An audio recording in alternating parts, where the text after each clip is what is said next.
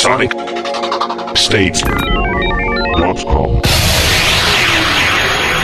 So hello and welcome to Sonic Talk number 135. We're on the eve of Glastonbury Festival, amongst other things.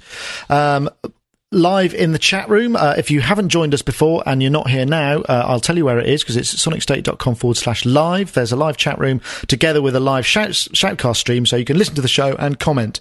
And I'm still figuring out a way to publish the comments, because I'm saving it all to a log file, but it's so far it's beyond me, to be honest. So at the moment it's just my own personal a blog.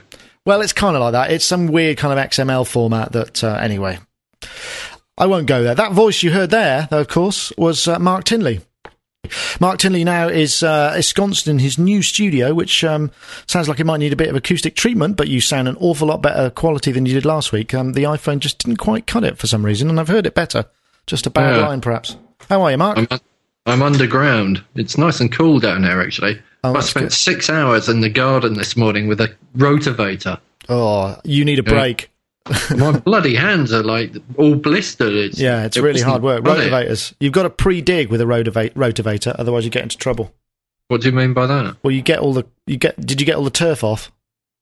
Nah. Well, there you go. That's probably why it was so painful. Mark can be found at aspergineering.com, where you can see all of Mark's comings and goings and what he's been up to, and blog postings. You back on the blog now? You've got a bit of time? I did post something to the blog last night, and then I was going to do something this morning, but East woke up too early. Oh yeah, I've been following you on Twitter. You said you had it all set up and you had to replan the day out. I've been following you on Twitter, actually, and I was very shocked to hear that man from the Orb died. But yeah, it's very sad. That's Andy Hughes. I've been playing lots of Orb tunes prior to the show, just to kind of, in homage.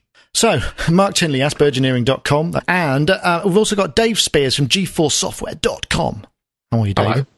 I'm all right, yes. Good. Well, sadly, we didn't have you last week, but it sounded like you were doing much more high and mighty things anyway, but you've had a busy week, right? Yep. I've got a deadline of something for the 1st of July. Ah, that's quite soon, isn't it? Yes. So, yes, busy. Very, very, very busy. So we got a lot of people in the chat room. Well, first of all, actually, what I'll say is I've got a new mic this week, and I think it sounds quite good, actually. I thought that it would be quite an interesting sort of show feature to try a new mic every week, and I got a big box of mics from Source Distribution. And this first one you're listening to is the Rode Broadcaster, which has got a 1-inch capsule. It's got a little red LED on the side of it, so you can tell when you're on air. If you wire it up right and have a little switch, you can actually show the talent, who I suppose in this instance is me, that I'm actually live and on air. I haven't got a little switch, but it goes red anyway without a little switch, so I know I'm on air, so I mustn't swear. So I'll try not to anymore. I did earlier, but I won't. And it's got a built-in low cut switch as well, so you don't need a preamp that does it. And I think it sounds quite nice. It's definitely a bit nicer, well, quite a lot nicer than my Behringer C1. I don't know how much it is or anything, but you can find out stuff about it from Rode mics and what have you. I mean, it's not actually a sponsorship thing. This is just, I got a bit sick of the sound of my own voice, and I thought if I got some new mics to try out, I would rekindle my my appetite for it. So, do I sound better? Do I sound better down the line? Does it sound a bit more? Actually, yeah. Oh, that's good. Good. Excellent. Anyway, that's sourcedistribution.co.uk. You want to check them out. They've got a lot of stuff there, but I want to say thanks to Howard. Next week, I'm going to try, there's a Rode thing that's a bit like an Electro Voice RE20, which is a dynamic one. So I'm going to give that one a go as well. Are you using identical EQ each week? Or Yep, it's just flat straight into my Mackie VLZ3. Mr. Non-Eric. Good. How are you, Hans? Are you well? I'm fine. I'm fine. You're sounding kind of a bit less roomy than usual. Are you in your special podcasting studio? That's correct. Excellent. I thought I owe it to the quality of the Sonic State podcast. I feel honoured. And my expertise as an audio professional was in danger. Because I heard the quality of last week's recording, and I thought it really sounded like from the bathroom. Your voice? Yeah. Yeah, well, for all I know, you might have been in the bathroom, I mean, who am I? Who am I to make judgments? But it's probably just because you've got a large and palatial offices with huge echoey rooms. Yeah. Yeah. Okay, well, anyway, Non-Eric can be found at musotalk.de, where he is proprietor of one of the finest European video podcasting sites on music production, if I don't mind me saying. Okay. Yeah. I'll take that. Anyway, thanks for joining us, Hans. Let's go and get PJ Tracy as well. PJ, of course, is our Emmy-winning composer from Minneapolis in the US, where he's, I'm sure he's up at the crack of dawn just to join us. How are you, PJ? I'm fantastic. Yourself? Yeah, good. It's good. Very sunny here. It's a bit hot. I had to shut the window because I've got a new mic and it's a bit more sensitive, and the seagulls are frolicking out on the roof. PJ can be found pjtracymusic.com.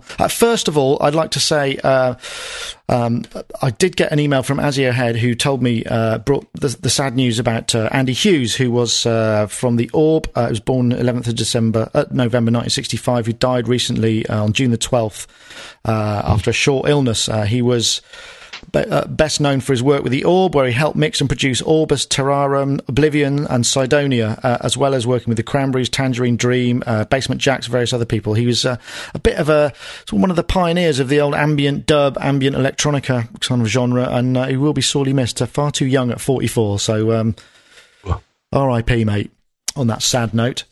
But maybe we should start out with where shall we start? Shall we start with Imogen Heap, who finished her album, and that gives me the opportunity to play this fantastic track. Where are we? What the hell is going on? The dust has only just began to fall. Crop circles in the carpet, sinking feeling. Spin me round again and rub my eyes. This can't be happening. That was track Hide and Seek. I don't think it's off the forthcoming album, but I was listening to it on a MySpace page and I thought it sounded really lovely. And the news that Imogen Heap has actually finally finished her forthcoming album, which is Ellipse, I think it's scheduled for release very shortly. And I was looking on MySpace and I just thought it kind of threw up the topic of what does it feel like when you finish a project?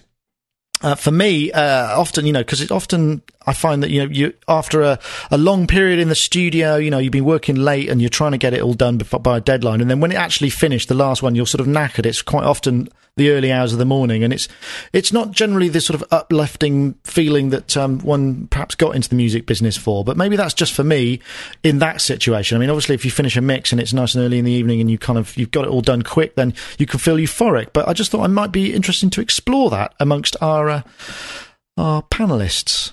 Who'd like to go first? How about Mark Tinley?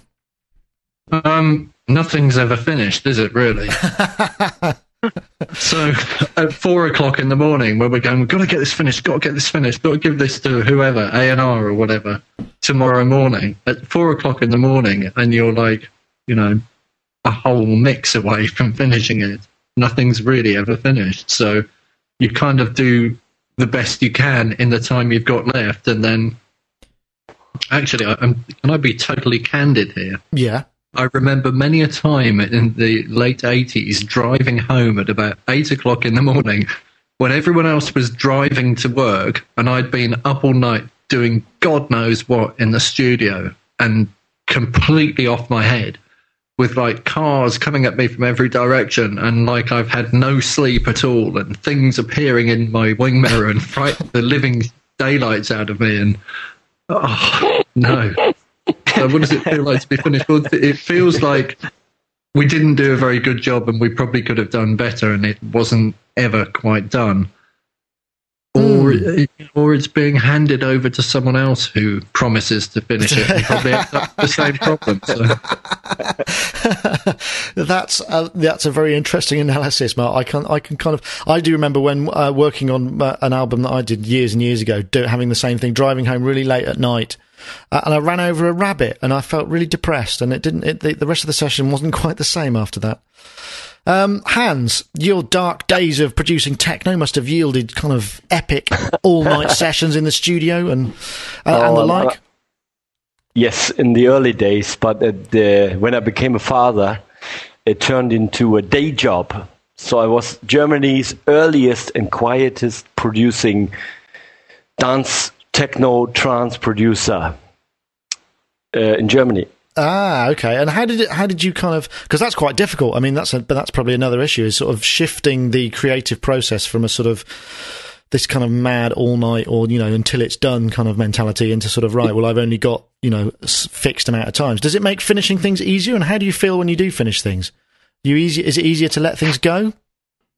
I'm always desperate to get things done, and I feel that it's more depressing to have an unfinished song or track floating around than finishing it. So I always enjoy, finishing it, and best if you're not working on the computer, you usually know that now it's really finished because you have to start from the beginning again, especially with mixing, because you have no total recall. So, I think finishing is, that's the most joyous moment for me, at least. Oh, that's good. That's I like hitting record on my. I used to love hitting record on the DAT. Yeah. Get the thing rolling, and then usually after that I keep listening to it, because that's why I really love doing the music job. Right, because you haven't sort of ruined it by overcooking it. No, because I enjoyed it. I was really sort of fond of the music that I was doing, and that was basically the main reason why I quit. Doing the trance producer bit, when it turned into something that I wasn't sure what I wanted to do, and I started to dislike the kind of music I was doing, and that was really the moment I felt it was time to get back into the music software business or do something else, and Oh, I see what you're saying. Actually, I miss the DAT process. I mean, I know, because when you turn the DAT on and put it into record ready, especially when they had timers, you put it into record ready, so you have to put something down before it goes, takes itself out of record pause. That whole process of when you switch the DAT on and start laying them down, it really feels like, you're about to get to the end of the school term and go on holiday. Do you know what I mean? And when you print your first version, you go a couple of versions, and then you did, the vocal only, the a cappella versions, the instrumentals. And that part of the process is sort of missing from, now, I suppose, because it's all bounced in the computer.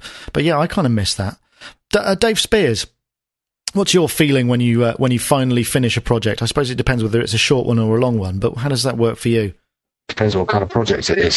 Software is never finished. Well, that's true. Because the minute you release it, somebody will come out with something and you need to do an update. I think we had that with, I think it was VSM. It was like the day Leopard came out. It's like, the installer doesn't work. And that was the day we released VSM. So that was good. So that's never finished. Albums and stuff like that, they're always tinged with a little bit of sadness. But I know exactly what Mark means, because I can't remember who it was who said this, but it was a mix is never finished, it's simply abandoned. And I think that's quite true, isn't it? And always tours, I always felt quite sad at the end of tours, unless it was a completely horrible tour, of course, and then I was relieved. But yeah, different things for different things, really. I remember doing remixes when you're kind of working in your own studio in your own time is a totally different thing. There was a real sense of satisfaction, because being totally in control, whereas if you're at another studio and you've got an engineer in or something and you're just part of the process, it's always a little bit, it doesn't kind of end in quite the same way for me. PJ, you kind of regularly still doing kind of stuff to tight deadlines and things, so you can't really procrastinate too much when it comes to finishing stuff off, I guess. No, when I'm working for somebody else, it's often like Mark says, nothing ever seems to be done until you hit that brick wall deadline, because literally you'll get some product finished that you're very happy about, and you think, yeah, this is it, and you give it to the client or the client's intermediary, like an ad agency or something like that, and they will come back to you and say, "Oh, this sounds fantastic. We're really happy with it, but we need to add 15 seconds to it. We need to add a different voiceover to it. We need a different Change the edit key, of it." yeah, exactly. Yeah, whatever. So it's never done until it's done. And for the reasons that Mark stated earlier about attempting to get home in the morning, I have a big comfy couch at the back of my studio so that I can just fall into it when the need arises. Well, that's good. Actually, that reminds me of another part of the process. I remember last few remixes when you kind of get 3 out of 3. So you get the record company, the artist, and the management all say, yes, we like it. And we always aim for a 3 out of 3, but often it was only a 1 or a 2. But if you could get the artist and the record company to agree and say that they like the mix, then that was enough for me. Because then at least maybe that was my benefit, that I was the producer, the artist, the record company, all in one person. Ah, well, that makes it easy. I'm happy. Everybody was happy, and the listeners, of course. Yes. Well, we all know how important the listeners are. Would like to say thank you once again to Roland UK, who are a continued sponsor of the show, and they're still with us, and would like to point your attention at the new Juno DI, which is called a sort of, what do they call it? It's a new portable synthesizer. It's battery powered. It obviously powers on mains. It's a professional synthesizer with over 1,000 memories on board, and they're all derived from the Phantom G engine. I heard it at LIMS, and I was amazed by the quality. I know, as I said last week, you can say that you heard it at LIMS and were amazed by the quality, but I really did, and I really was amazed by the quality. The intuitive and friendly, simple user interface sort of follows on from all the other Juno stuff that they've been releasing. It supersedes the Juno D, which was a best-selling keyboard of theirs. It also has MP3, WAV, AF, and SMF playback capability via optional USB memory, so you can use it for backing tracks and all sorts of things. It's got an arpeggiator and a kind of little drum machine in there, mic input with a dedicated DSP effects with reverb and vocoder, and a PC Mac editor software included. You need to get over to roland.co.uk and check it out. There's a video demo there, and I think there'll be some more stuff posting. I think it's going to be released in about July, so keep yourself posted. I'm going to try and get one in for review, actually, because I did like the look of it. The piano sound was particularly good, considering the cost of it. I think it's about $599 or $549 UKs. I don't know what that works out at US dollars. So anyway, thanks once again to roland.co.uk for their continued sponsorship. Oh, I forgot to say, Imogen Heap's album Ellipse is out. It's due in the summer 2009 sometime. And as somebody said in the chat room, what do you do when you finish a product? You put a 3-minute video on YouTube saying, I've finished my album. And then that kind of is the punctuation to it, and everybody. But I was honestly, again, I'm still flabbergasted at the amount of listeners that are listening to and watching Imogen Heap. 42 million plays on her player on MySpace. 13 millions of which are for that track I played at the beginning of that piece. Can you believe that? That seems like astonishing. That's kind of like, hey, you know what? We don't need a record company. I think we'll just be the record company. That's amazing. Amazing. Yeah, I mean, considering that if they would, you know, in terms of advertising, you could probably get it CPM, you know, as a pre-roll or banner, whatever, and just, you know, say a CPM of $1. Yeah. How much would that work out to? That would be quite a lot of money. Much more than you can ever make with. Yeah, much more than you could ever make with selling records, and you could give the damn music out there for free without having to sue somebody, like the IRAA did with this poor woman and her children. Yes, no, I saw that. Just recently, once again, the evil is the record companies are evil guys out there. And they just make it so easy. Now they make it so easy for everybody to say, we don't pay for money because the record companies are all evil. Yeah. It's not a... I agree. I don't have any more information on that topic, but I think you're absolutely right. I didn't want to divert you. No, but you're absolutely right. I think they're having a real tough PR battle at the moment. It's not doing them a lot of good.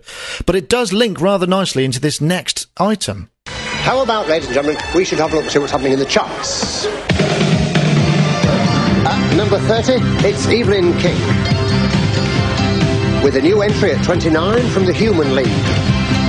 Bill Wyman is at 28, and Lobo is up from 33 to 27. At 26, it's Saxon. And from 26 to 25 for REO Speedwagon. Randy Crawford is at 24. and Bob Marley and the Wailers at 23. 22. That was the inimitable Jimmy Savile on the legendary UK chart show, Top of the Pops, which is now sadly not with us any longer, from the 6th of August 1981.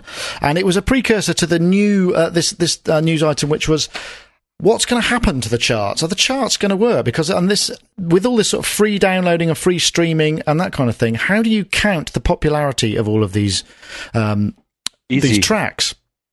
Easy. Just look at how many views they have on YouTube or how many plays on MySpace. That's the charts of today. Well, that's that sort of. Thank you very much, Hans. Just by numbers. No, well, just by the numbers, by the sheer numbers. I mean, it's obviously supposed to be counting a lot more. If people play it and listen to it, that's what counts. And I think the problem that they're having, and this is MD Martin Talbot told BBC News, the key task we've been getting into grips with over the past 8 months is ensuring that post-download and post-permanent ownership of music, we're also counting how consumers are consuming their music in other ways. That's been relatively simple when people have bought stuff to keep forever, but that's going to become increasingly more complicated. I think the problem they've got is almost consolidating all the numbers together. But you're absolutely right. There's no reason why you shouldn't just count them up. But I mean, I suppose in the past it's been from Gallup shops and chart return shops and all those kind of things. Okay. I mean, I can just write one of those little refreshing HTML pages, and I can just hammer the connection and make sure. I could probably change IP address or cloak my IP address, and I could just hammer playback to make it look like my track had been played 40,000 times. I did it, if you remember, and got myself into the YouTube chart. I do. That's in fact your first appearance on the show, wasn't it? Was to do with that on this very show. But that's how the record companies used to push their products in the old days, by going into the shops and buying their own records. Yeah, it's not, you find out which ones have got the chart return ones and you go and send the buying team out. Apparently, allegedly, of course, I should say. But yes, I think there are lots and lots of things now that kind of prevent that from happening. I think that's not quite as easy to do as it was when you did it, Mark. I mean, I'm sure you can get around it. But it does beg the question, how do you go? The top 20 or the top 40, the charts. I mean, the same in the States, I guess. Dave, did you check this out? Can you see that there's any issues here, or is it going to be simply and straightforward? It's going to be a nightmare, isn't it? Funny enough, I, to be honest, I have no opinion on this at all. I really can't be asked. Does it matter? But the point was that it rises its head at a fairly pertinent moment, because only the other day Chris was saying, why haven't we got a kind of chart show in the UK? There is no popular, music show other than, Jules Holland and whatnot. But we need a chart show. We need Jimmy Savile back at the helm, saying things like Evelyn King, when we all know it was Evelyn Champagne King. Yeah, that's true. There isn't really a chart. Is there any? Have you got chart shows in Germany? No, I don't. PJ, what about in the States? Is there still anything in there is. Yeah, Ryan Seacrest, the host of American Idol, he hosts the American Top 40 every week. Okay, so that's still going. Yeah, but I don't listen to it. I don't personally. I don't mind if the charts go. That's my own proclivity, because that's not the way that I find music personally. But for those that want an accurate reading of what's the most popular, I hope that they sort it out in a quicker fashion than that article that you sent us seems to insinuate. The people that are dealing with the charts in the UK say that it might take as many as 20 years to start including downloads. I think by then we're all going to be living on colonies on Mars, so they may be a little bit behind the times. But then we can have the off-world countdown, can't we? Exactly. They'll do it retrospectively, won't they? 20 years ago today. Yeah, Jesus. Just worked it out. Oh no, that's hard. That just shows you how slowly the music industry has been kind of adopting. It's hilarious. I wanted to call the guy up and say, I really hope you have a job in 2, let alone 20 years. Yeah, I think not.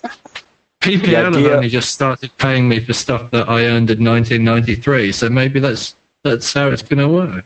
Right. That would be good if they pay me in 20 years for anything that I've done now. Actually, no, that wouldn't be good because I haven't done anything recently. Yeah, but think about it. Think about it, though. I mean, don't you remember when you did your mixes? You know, when you're doing remixes, when you were actually kind of taking part, participating in the chart system.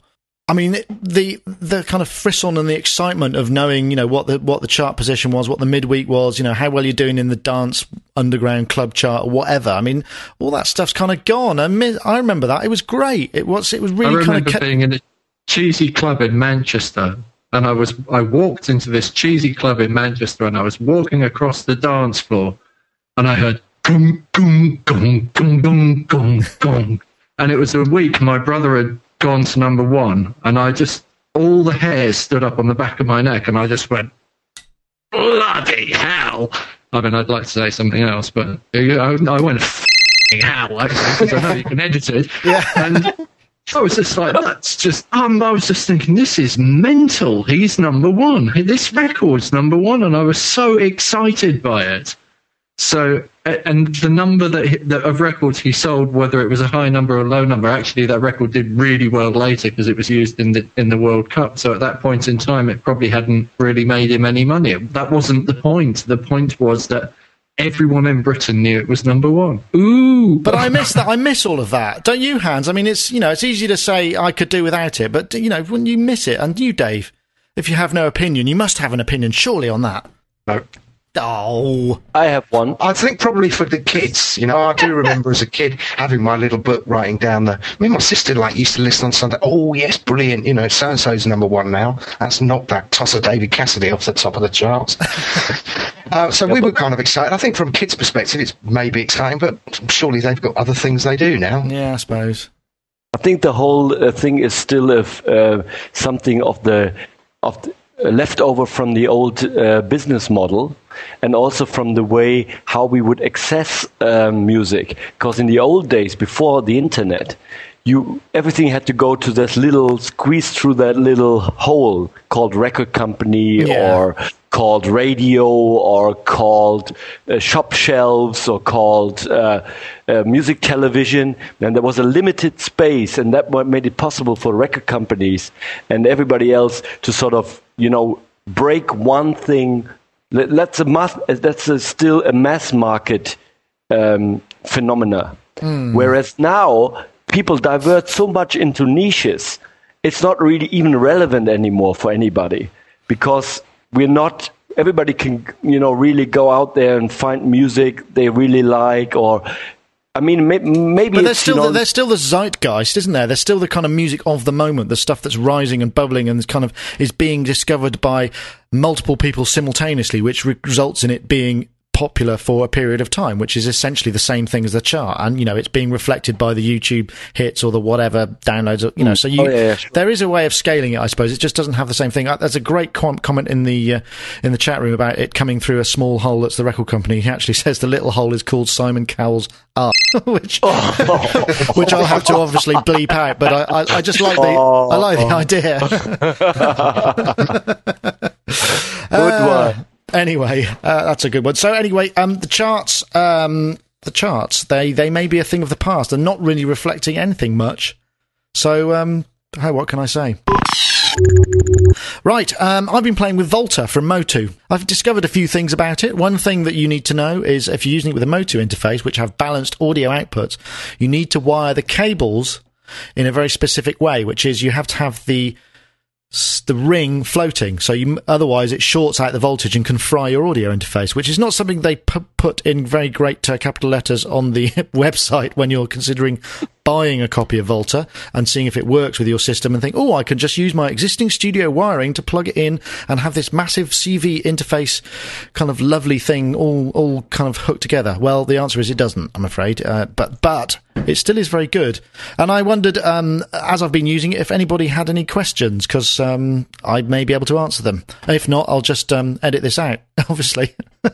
Dave, have you got any questions? Yes. How easy is it to set up, please? And could you come round and do mine?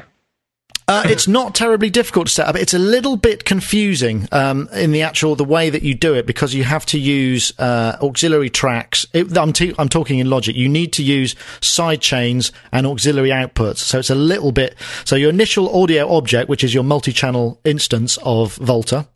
Yeah. What you do is you create a couple of auxiliary tracks. I'm talking Logic here. I've not used it in anything else yet. And then you would take the inputs of the auxiliary tracks from the multiple outputs of the Volta instance, okay? So you'd have 1 and 2 in one auxiliary object and 3 and 4 in the others, and then you might put your CV and gate a couple of times across those auxiliary objects. Then, if you want to return the synth audio back into the DAW and have it being processed with any plugins or whatever, you actually say, well, I'm going to plug it into input 1 of my audio interface, then I'm going to use input 1 of my audio interface as the side chain for the Volta plugin, which will then come out of the outputs I assign in the initial instantiation of Volta. So yes, it is a bit complicated, but once I show you, it's really easy. Marvellous. Cool. And calibration, the other thing about calibration, because that's something that you need to check out as well. You can calibrate. You need to send it a decent level back into an audio input, and you also need it to be as close to a sinusoidal wave as possible. Otherwise, it won't track the pitch properly. But once you've done it, it does work. It does actually work. Yay. The other thing is it doesn't have a lot of automation parameters, so it would be kind of cool if you could automate various different parameters, like the envelope. It's got one thing that is very good with it is it's got a built-in ADSR envelope, so you can output a gate or a trigger or a full ADSR control voltage, so you can bypass your envelopes completely from the module, from your synth, and just run it from internally, which is kind of cool. Mm. Oh. And LFOs and that kind of stuff as well. So if you built a standalone 1 volt octave signal generator, yeah, it would work with that, and then you could use computer envelopes on a real analog oscillator. Oh yeah, you can. If you've got a modular with a ADSR control voltage in, you just send it down one of the Volta outputs, and you've got an ADSR. Or you can trigger it from a step sequencer or an arpeggiator. There's lots of ways to trigger it. It's actually really flexible from that point of view. So somebody who manufactures things should start making little modules. If you had a whole load of little modules the size of guitar pedals that you could just plug into your Volta interface, so you could have like an oscillator and a filter and all those sorts of things, wouldn't that be kind of cool? Well, it would. I mean, it's kind of like modular synth, really, isn't it? I mean, that's the same. Well, yeah, it could be a modular synth. Yeah, same sort of same. But you could make a hybrid of your ADSRs in your computer, and yeah, you could. One of the other things that is a little bit of a gotcha is obviously not all synths have an oscillator dedicated output, so you could be in the situation where you're jamming on your synth and you think, oh yeah, I really like the sound of this, and then you think, right, I've just got to calibrate it for Volta. You're going to have to sort of deconstruct the sound if you haven't got a direct VCO out, and you only got one single audio output. You have to kind of take the oscillator to a sort of sawtooth. That's not a sawtooth, a sine or a triangle. Open up the filter, give it full sustain, so you'd lose the sound, and that might be a bit disconcerting. But I got it working with ARP 2600, a Roland System 100M that hadn't been in tune with itself ever, and was now kind of working fine. Wow! And I've got to check it out with See, that's where it gets exciting, isn't it? When you get something that is a complete and utter nightmare to even get vaguely in tune. Yeah, and if you can calibrate, it works. Then that's brilliant. That's really, really cool. Yeah. Anybody else got any questions? And we can move on, because I just thought, as I'd been using it, it might be of interest to anybody who wanted to know. Or if there's any questions in the chat room, they can fire them in. Is there any latency in the system, Nick? Well, I didn't really get any, and to be honest, the system wasn't really set up to be, because I think when you're bringing audio back in via a sidechain, it seems to have a more direct route. So I didn't find that it did, but you don't have to bring the synth back into the to your DAW. You could just run it into an audio channel and mix it live. You don't have to, but it just gives you the opportunity to run, plugins across the audio input as well. Sure. But no, I didn't find that there was too much, and I was playing it live with a System 100 going in and out of the system, and it seemed kind of pretty good. I mean, there will be a little bit because of just within the audio interface itself. It depends on how you've got that set up. Nick, do you own a Roland System 100? I don't, but the person I was setting this, or am setting this up for, does have a System 100, amongst many other things. I was just about to envy you very, very much. It does sound lovely, and I did get it to sound lovely. But Adamski's got a System 100. Oh, really? He's in Berlin, right? No, he's moved back to England, sorry. Oh, before I ever met him, right? You had your opportunity. Andy had it out there in Berlin with him as well. Andy's my brother. Did I mention that? Motu Volta, I know we've talked about it before, but I've had some hands-on experience, and I'm going to go and set up all the other synths next week, which will include some Moog modules, a mini Moog, all the other bits and bobs that are out there, probably an Analog Solutions or an Analog Systems. I always get them mixed up. So, Dave, yes, I can set it up for you, I'm sure. Could probably do it on screen. If you share me your desktop, I can probably just get it set up. Brilliant. Which software do you use it with? I was just using it with Logic version 7. Okay. It worked with 8. Obviously, it's easier to set up auxiliary tracks in that. And I don't know, I'm guessing auxiliary tracks and auxiliary outputs in Cubase and various other things are pretty straightforward as well. But I do not know. Okay, well, I guess before we move on again, let's say hello and thank you to our second of the show sponsors, who are loopmasters.com, number one website and sample CD distributor. They have actually given me a sample pack to give away to people, listeners of the podcast. It's the first of many, I hope. This is the one from the Wave Alchemy Sound Effect SFX collection. It's so new, it's not even on the Loopmasters site yet. 60 megs of samples. There's about 50 odd. There's sort of hits and sound effects and sweeps and impacts and things like that.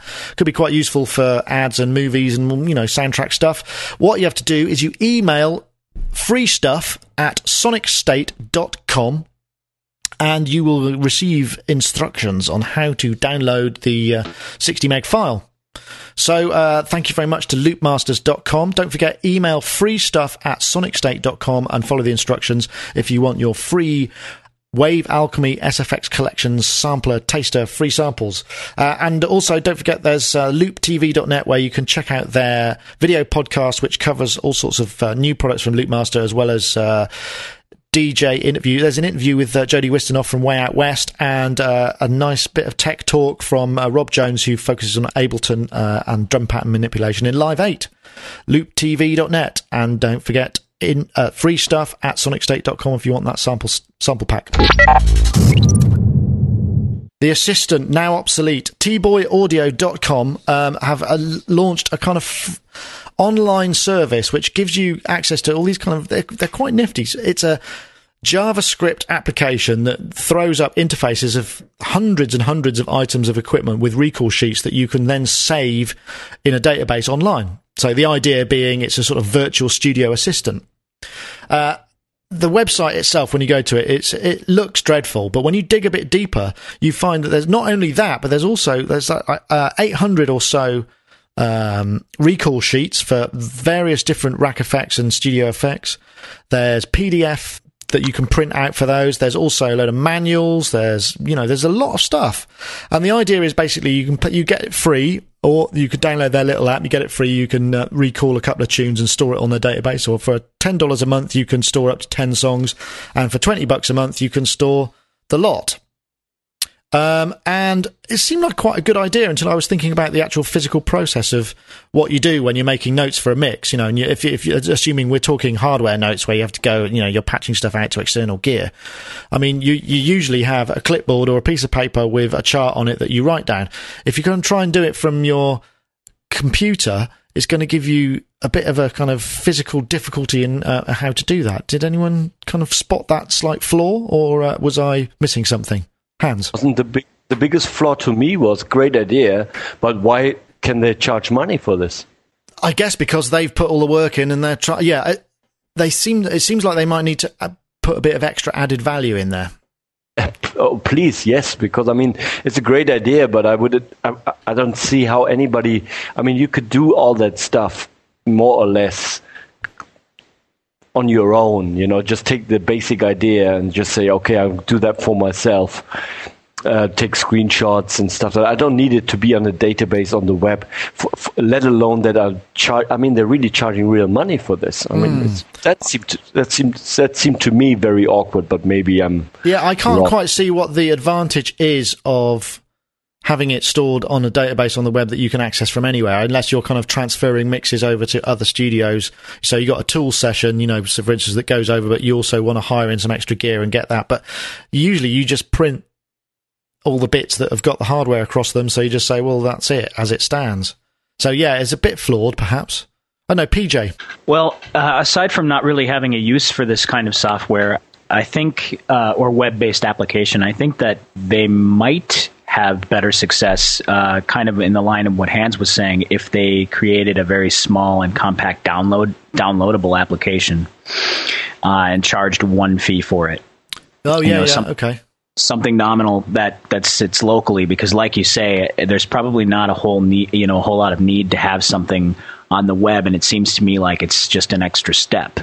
And if you're going to bother taking that extra step, because I remember back in the day when I was walking around a studio writing down settings on outboard gear and whatnot, I never did take the extra step to catalog that stuff in a computer. I just left it in the notebook. Yeah, that's the thing that gets me. I mean, surely if you're going to go to the point, you go up to the equipment, you've got a little printout of the front panel, you put your pen marks on where the knobs all are, and then if you have to go back and sort of replicate that in the computer, because otherwise you have to walk around with a laptop doing it, and that would just be really fiddly. Yeah. It's not as intuitive as just using a pen on a piece of paper.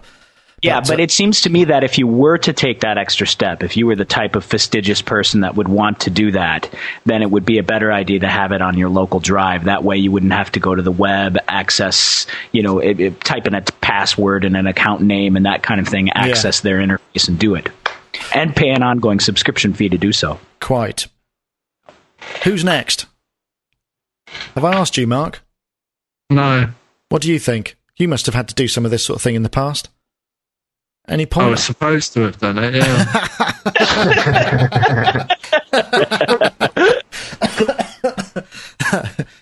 Yeah.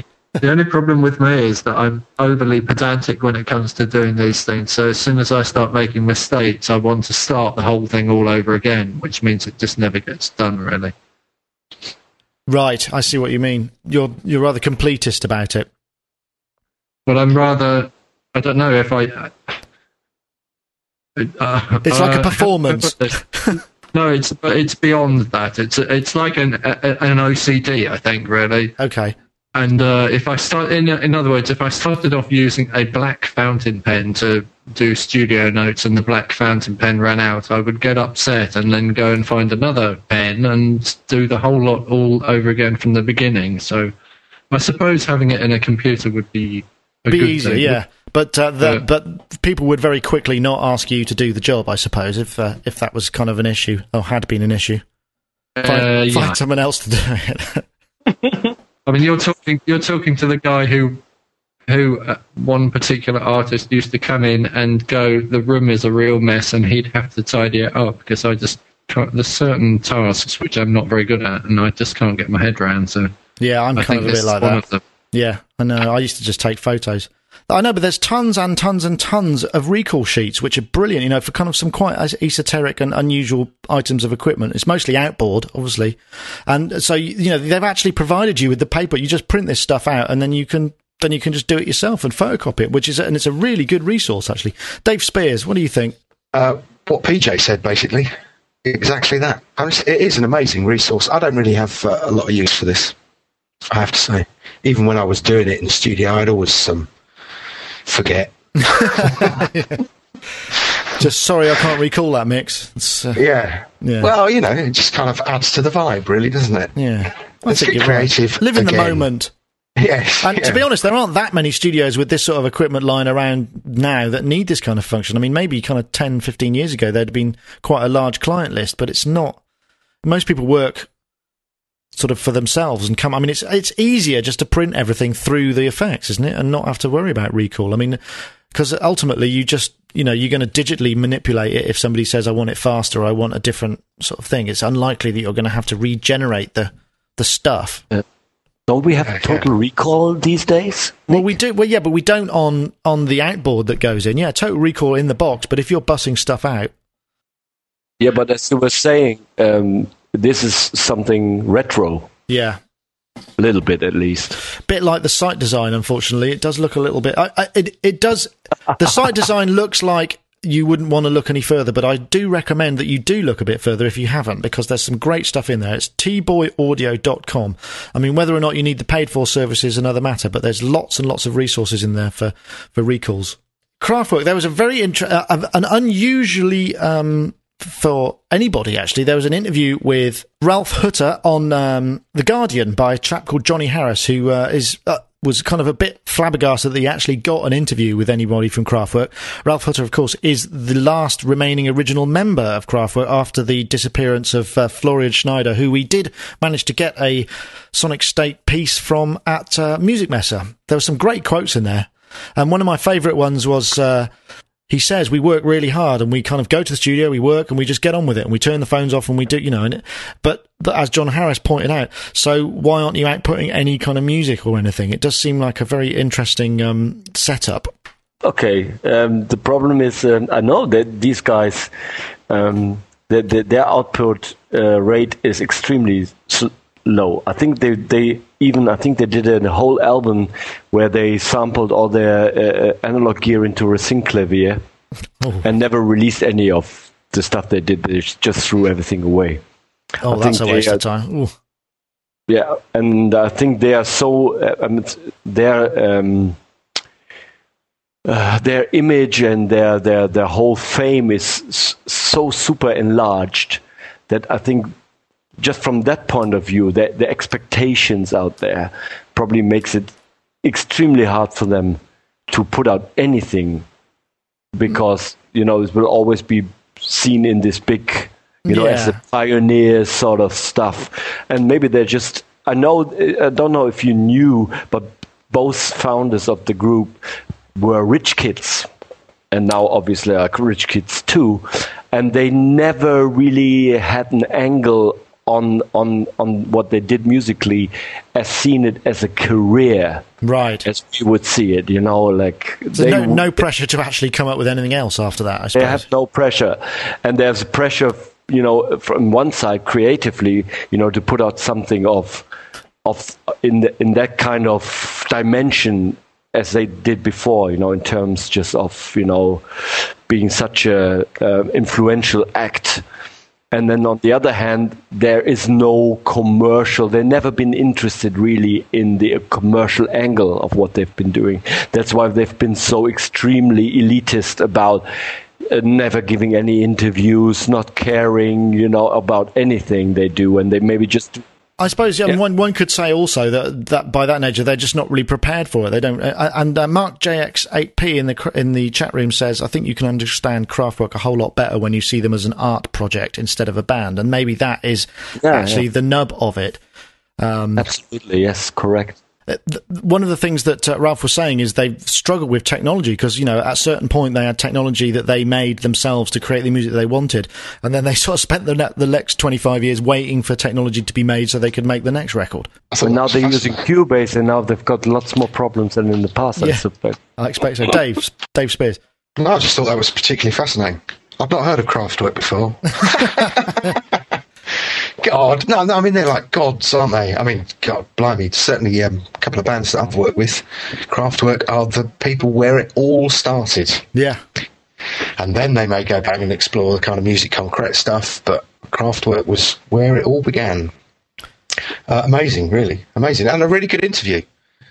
I've never met any of them, but I do know that this band that I work for occasionally, who will remain nameless, knew Carl Bartos quite well, and they went to Kling Klang, and they were kind of like, well, so can we, why don't we get together and jam? Because their life is one big jam. And Carl said, no, I'm sorry, we do not jam, we just compose on laptops. But they do gig, don't they? I know Dale, my brother-in-law, gave me some pictures of one of their gigs in Australia recently. Or their gear, actually, which was quite interesting. Oh, I didn't know that. Obviously, I haven't done enough research. And I think they're playing in the UK. Yes, they're playing in July at the Manchester Velodrome as there part you of the go, Manchester Velodrome. Festival. Perfect. They can take their bikes. Yeah, because they all. Another part that was really interesting. They were all really into cycling, and they used to get dropped a couple of hours away from a gig on the bus when they were in the 70s and 80s, and cycle the rest of the way to the gig. So they'd be doing a couple of 100 miles a week or more because they were just so into it. Brilliant. Yeah, fascinating stuff. PJ, is you get anything from this article? Yeah, it was a great article. I'd never actually read an interview with any of those guys before, so it was interesting. It just gave an extra dimension to my understanding of them as a group, and I guess what they're currently doing. I wasn't aware that they were still. Well, that's not true. I think a couple of years ago I saw an interesting photograph of them in concert, so I was vaguely aware that they were still performing. But it's good to know that they are, and I'd love to see one of those shows. I would love to. Yeah, especially since Ralph Hooder, he said that the technology is finally up to their standards. So it'd be interesting to hear what they're doing with it. Yeah, God, I'd hate to be their tech, wouldn't you, Dave? I saw them. It might be a bit demanding. Saw them live in Berlin, 1981. Ooh, lucky you. And I think 1990, I think, or 91 in Hamburg. And it was when they were touring Computerliebe in 1981. It was really, it was amazing. I'd love to see them. I would love to have seen them. And it was like, because everybody else was like sort of still in the punk new wave, and they came out like these clerks, It was great. So you can see, you can find some really great YouTube videos of that concert in Berlin in the 1981. Oh, can you spot yourself in the crowd? No pictures of the crowd. Would you want to? Yeah, I would. Funny enough, there's always this argument between me and my wife, because she met me the first time at a concert, and she claims I was wearing a red shirt, Kraftwerk red shirt, while the band was performing in black shirts. And I said, no, I was not a Kraftwerk fanboy. I was wearing the black shirt, and they were still in their red ones, as you can see on YouTube. You have video evidence. Well, that's sorted out then. Absolutely. There are some brilliant quotes in there as well. The equipment is finally up to our standards is one of them. And then what he says next is probably not intended as his verdict on Twitter, a Kraftwerkian development if ever there was one, but it may as well be. Everybody is becoming, like, he pauses, a Stasi agent constantly observing himself or his friends. That was quite an interesting observation. Very true. Okay, well, goodness. I think we've actually nearly got there. Well, there were a couple of other things, but frankly, they were fillers. They were fillers. Okay. But the smartphones, I do need some advice with the smartphones. I don't know if anyone can help me. It's just a nightmare. I was going to veer towards an iPhone, and then Mark brought up the multitasking issue when he was using Audio Boo. So I've been looking at the N97, and there's just so much information out there. It's a bloody nightmare. And it's almost more difficult than actually buying a new desktop. At least I know what I want, because I buy an Apple or I buy a PC running Windows. It's quite simple. There is a very, very simple, but there are so many things to choose from in this sort of smartphone capability. And it's just, that's driving me mad. I've got a little search window open every time someone mentions an N97 so I can get, the latest reviews, because I've only got a few days left to sort of choose before my contract runs out. It's a nightmare. Dave, you're all right. You got the iPhone. You're not going to get a new one, are you?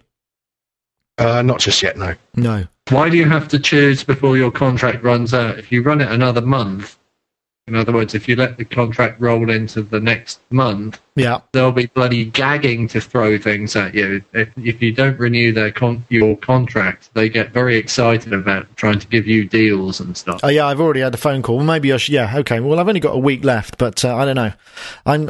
It's a tough one. Hans, are you in the same position, or are you smartphoned up? I'm suffering from iPhone envy. Are you? Very much. Yes. Because every week in my podcast, there's something going on with some new iPhone apps, and I have a problem. I don't need it. But desperately I'm thinking of reasons every day to get one, but maybe now with the new video function, maybe there's a new angle for me to sell it to my wife, why I need this desperately for work. The video thing is an issue, actually, because I've been looking at that, but the problem is if you're videoing something and you get a phone call, it's bye-bye video. Or if you're uploading a video and you get a phone call, it's bye-bye upload. And there's no way of setting the video quality in the iPhone. As far as I can tell, I was talking to a chap who has one of the new 3GSs, and there's no way of setting the video quality to anything lower, so you've got a smaller upload speed. What's the resolution on video, by the way? I think it's VGA, 640-480, or you can 16:9 it, but I don't know how that works yet. But with the Nokia, you can do it. You can set the video resolution. It also multitasks. And it's got a QWERTY keyboard.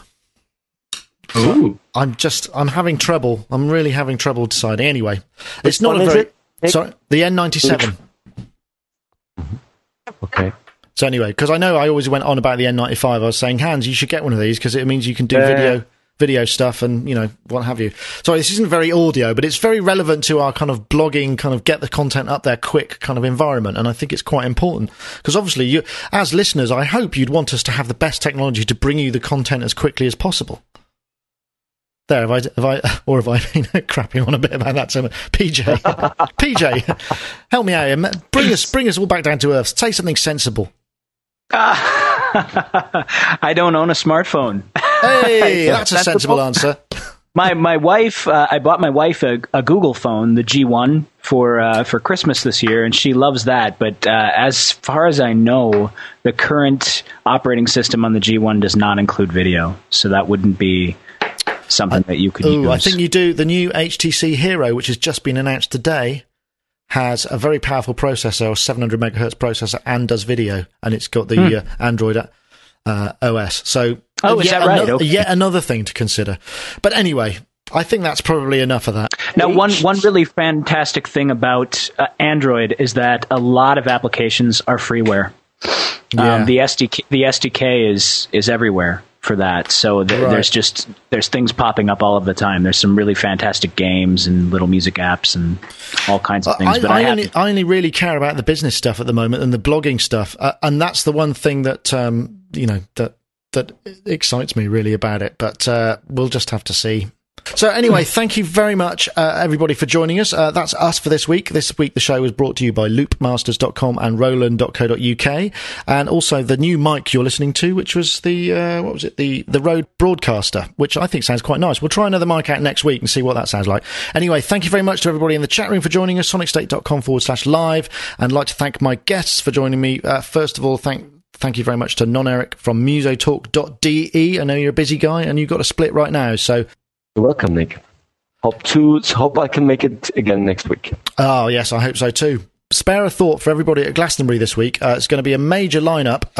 Lots of big bands headlining, all sorts of stuff going on, but I just checked the weather and it did say rain / thunder, which doesn't sound too good, for both Friday and Saturday, which, if anyone's ever been to a muddy Glastonbury, it's not the sort of thing that one wants to hear before you head off to go live in a tent for 3 or 4 days. But anyway, good luck to everybody there. I know, Dave Spears, are you going to go down? No. Mark Tinley, are you going? No. PJ, obviously, you're probably not going to fly over to go to Glastonbury, but you can watch it on TV almost everywhere. It's kind of pretty much live coverage all over the place, certainly on the BBC. All right. So, and there's some great acts. So anyway, thank you very much to Dave Spears from GeForce Software for joining us. Thank you. GeForceSoftware.com is where you can go and find out more about Dave's wonderful instruments. And Mark Tinley, thank you for joining us as well this week. I'm pleased to hear you've got your studio pretty much set up, and we'll look forward to hearing more from you soon, I hope. Yes, indeed you will. And can I do some ruthless self-promotion? Yes, of course you can.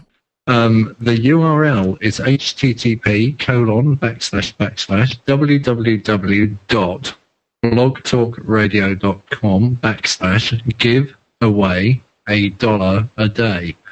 And that's all one word. And he interviewed me on Saturday. Oh, cool. Yeah, I saw you you message about that, actually. So if you have a spare hour and you want to listen to the non-musical ramblings of myself, then you will find some of them there. Brilliant. Well, we'll head over. We'll put the link in the show notes too. And thanks once again, Mark Tierney. Aspergineering.com also is where you can find him. And PJ Tracy from Minneapolis, I'm sure you've got lots of composing to do and all sorts of stuff. I hope you haven't been up too late this week and you have a nice, restful, summery sort of rest of the week. Yeah, it's been great. I got a couple friends coming down from up north today, and I am recording one of them for a jingle for the other one's chain of massage shops. So it should be an interesting afternoon. Okay. PJ, thank you very much. That was Sonic Talk number 135. And that's it for this week. Cheers, guys. Oily marks appear on walls where pleasure moments hung before the takeover, the sweeping insensitivity of it.